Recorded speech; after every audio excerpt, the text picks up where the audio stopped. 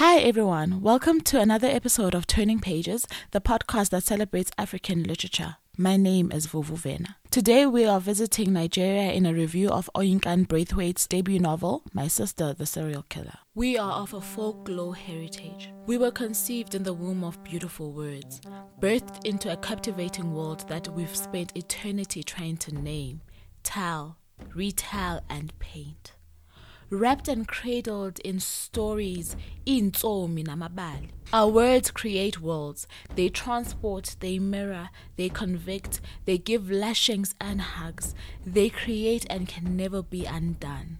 To hide between the pages of a book is to find pieces of yourself before you even were. Welcome to Turning Pages, the podcast that celebrates African literature from the continent and the diaspora. I'm your host, Vuvu Vena.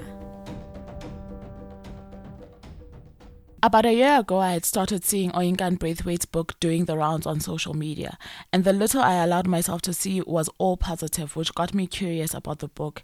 And let's be honest, the cover was also some type of spell. A graduate of creative writing and law from Kingston University, the Nigerian author has spent assistant editor at a national publishing house, freelance writing and graphic designing as careers with some short stories, anthologies and self-published works in between. Her talent saw her shortlisted as a top 10 spoken word artist in the Eco Poetry Slam in 2014, shortlisted for the Commonwealth Short Story Prize in 2016, and winning multiple awards for My Sister, the Serial Killer in 2019. Some of these include the LA Times Award for Best Crime Thriller and the 2019 Amazon Publishing Readers Award for Best Debut Novel. The book, first published in the US in 2018 by Doubleday Books, a division of Penguin Random House, received a number of shortlists last year and this year, the most mentionable being the Women's Prize for Fiction 2019. My Sister, the Serial Killer was also longlisted in two notable awards, the Booker Prize 2019 and the 2020 Dublin Literary Award. It has gone on to be translated into 30 languages and has been optioned to film. Oyinkan lives in Lagos, Nigeria. The following review first appeared on my YouTube channel, Vuvu Vena Reads. Ayula summons me with these words. Korede, I killed him. I had hoped I would never hear those words again. Today I'm reviewing Oyinkan Braithwaite's debut novel called My Sister, the Serial Killer. Let's chat about the beginning. The beginning is quite grasping, it is engaging, it is captivating. You want to know who the sister is that keeps getting away with murder, literally getting away with murder. In that opening chapter, which was all the words that I read, was an entire chapter, you get the sense that this is going to be an intriguing story, and the fact that this is not the first murder that this woman has committed is in essence the story. And the thing with beginnings is that they have to grab you from the start, and I think Oyinkan did very well with making sure that people read past page number 1. So the story follows two sisters, an older sister called Korede, who is always rescuing her younger sister Ayula, who happens to be everybody's apple, or the apple of everybody's eye, because she is so gorgeous. She is the kind of gorgeous that leaves you stupid. It leaves a lot of men stupid and a lot of men dead. And we start the story off after Ayula has killed her third victim, and Korede has been called to clean up the mess. As the older sister, this is the role that she has always found herself playing. She's always been taking care of Ayula, and she's always been covering up for her since time immemorial. And this time around, the day that Ayula calls her is no different. What transpires then in the story is a telling of how beauty has become privilege for Ayula, and how Korede has lived in her shadow just because she was not born as beautiful or as fair-skinned, and she has not had the attention of either her parents or men while growing up. Her dad is dead by the time that we are introduced to these characters, and it seems like besides just being a disciplinarian, the father was quite abusive, which I think Oyinkan is trying to show, to justify or trying to give us a snippet into the lives of these women and why they turned out to be the way that they are. we find out a lot about the murder weapon that Ayoola uses to kill these men and its association to the family. We get to know just how many times, recognized and not, that Korede, sorry, this name is hard for me, Korede has been protecting her younger sister.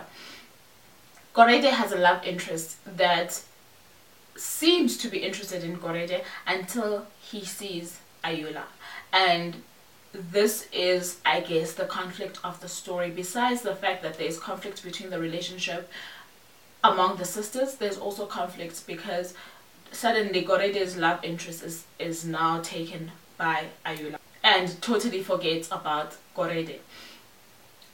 What transpires from there is Korede trying subtly to warn her love interest about the kind of person her sister is, and also, I guess, in the background praying that her sister does not kill the man that she loves. It is a very interesting story. I think it is a well done story by Oyinkan for her debut novel.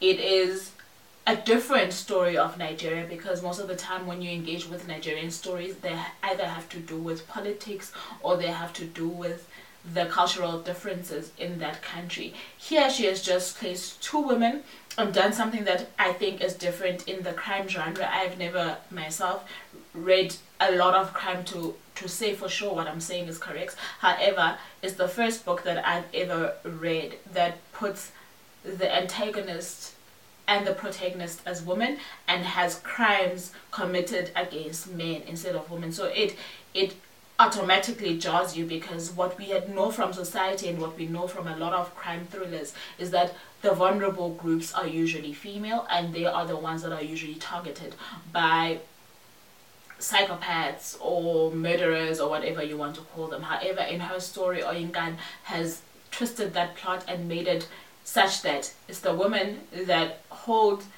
the power and they have the capacity to harm men as much as men harm women in society. And I think that is one thing that has set it apart. This book was shortlisted for the Women's Prize last year, Women's Prize in Literature, sorry, last year. And I would say that Oyinkan deals with her characters in a very,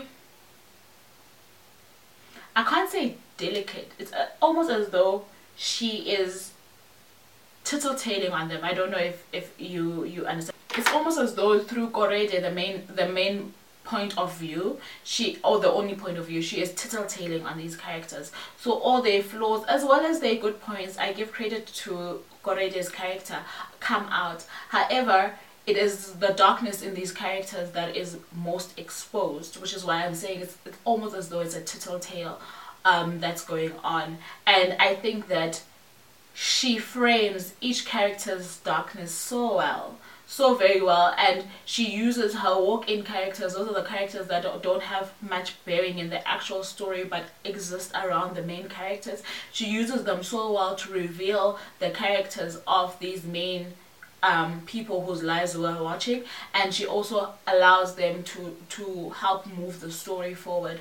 There is a third or fourth character, because the main characters in the story are the father, are the two sisters, the mother, the love interest, as well as a sixth character then, who is a patient who's been in a coma at the hospital for the longest time, in whom Korede finds solace and makes possibly what could be her biggest mistake. And throughout the book, we are then watching and holding our breaths to see when Ayoola will think it right to murder Korede's love interest. And we watch Korede trying as hard as she can to not allow this fourth murder to occur. There are more than 3 deaths in the story. You will discover that when you read the story. However, the murders in the story only amount to 3. So how the book ends is quite interesting. I will not read the ending for you. However, how the book ends is also somewhat of a cliffhanger. We are, by the end of this book, hoping that Ayoola's character does change. We're really hoping that Gorode also snips the umbilical cord, or so-called umbilical cord, that she feels that she has to be the guardian in Ayula's life. We have hope that Gorode might, that hope seems somewhat shattered at some point, but might find a love of her own.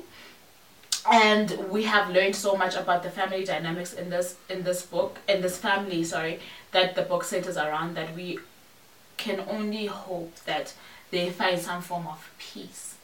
And the book did a good job also of showing tittle-tatting on men. That's what the book did. It told on men in a patriarchal society, how they think, how they perceive beauty, and how they perceive love.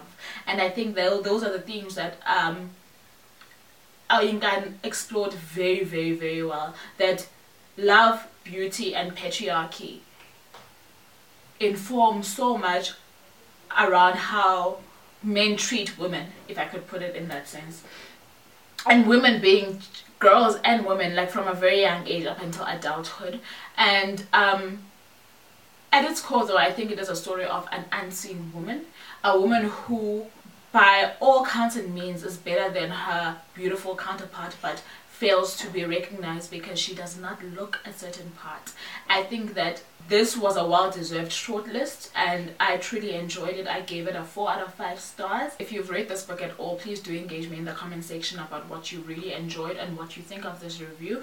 That's all for today's episode. Thank you so much for tuning in. Please don't forget to rate and review this podcast. Any engagement on any of my platforms means a lot to me. And until next time, remember, every page turned is something learned. Keep turning pages. I'd love to hear your thoughts about today's episode, so why not search for me on social media? On Instagram, I'm vuvuvena_reads. On Facebook and Twitter and YouTube, I'm vuvuvena_reads. And you can also find me on my website, which is www.vuvuvenareads.com. And until next week, I really do love you guys. Bye now.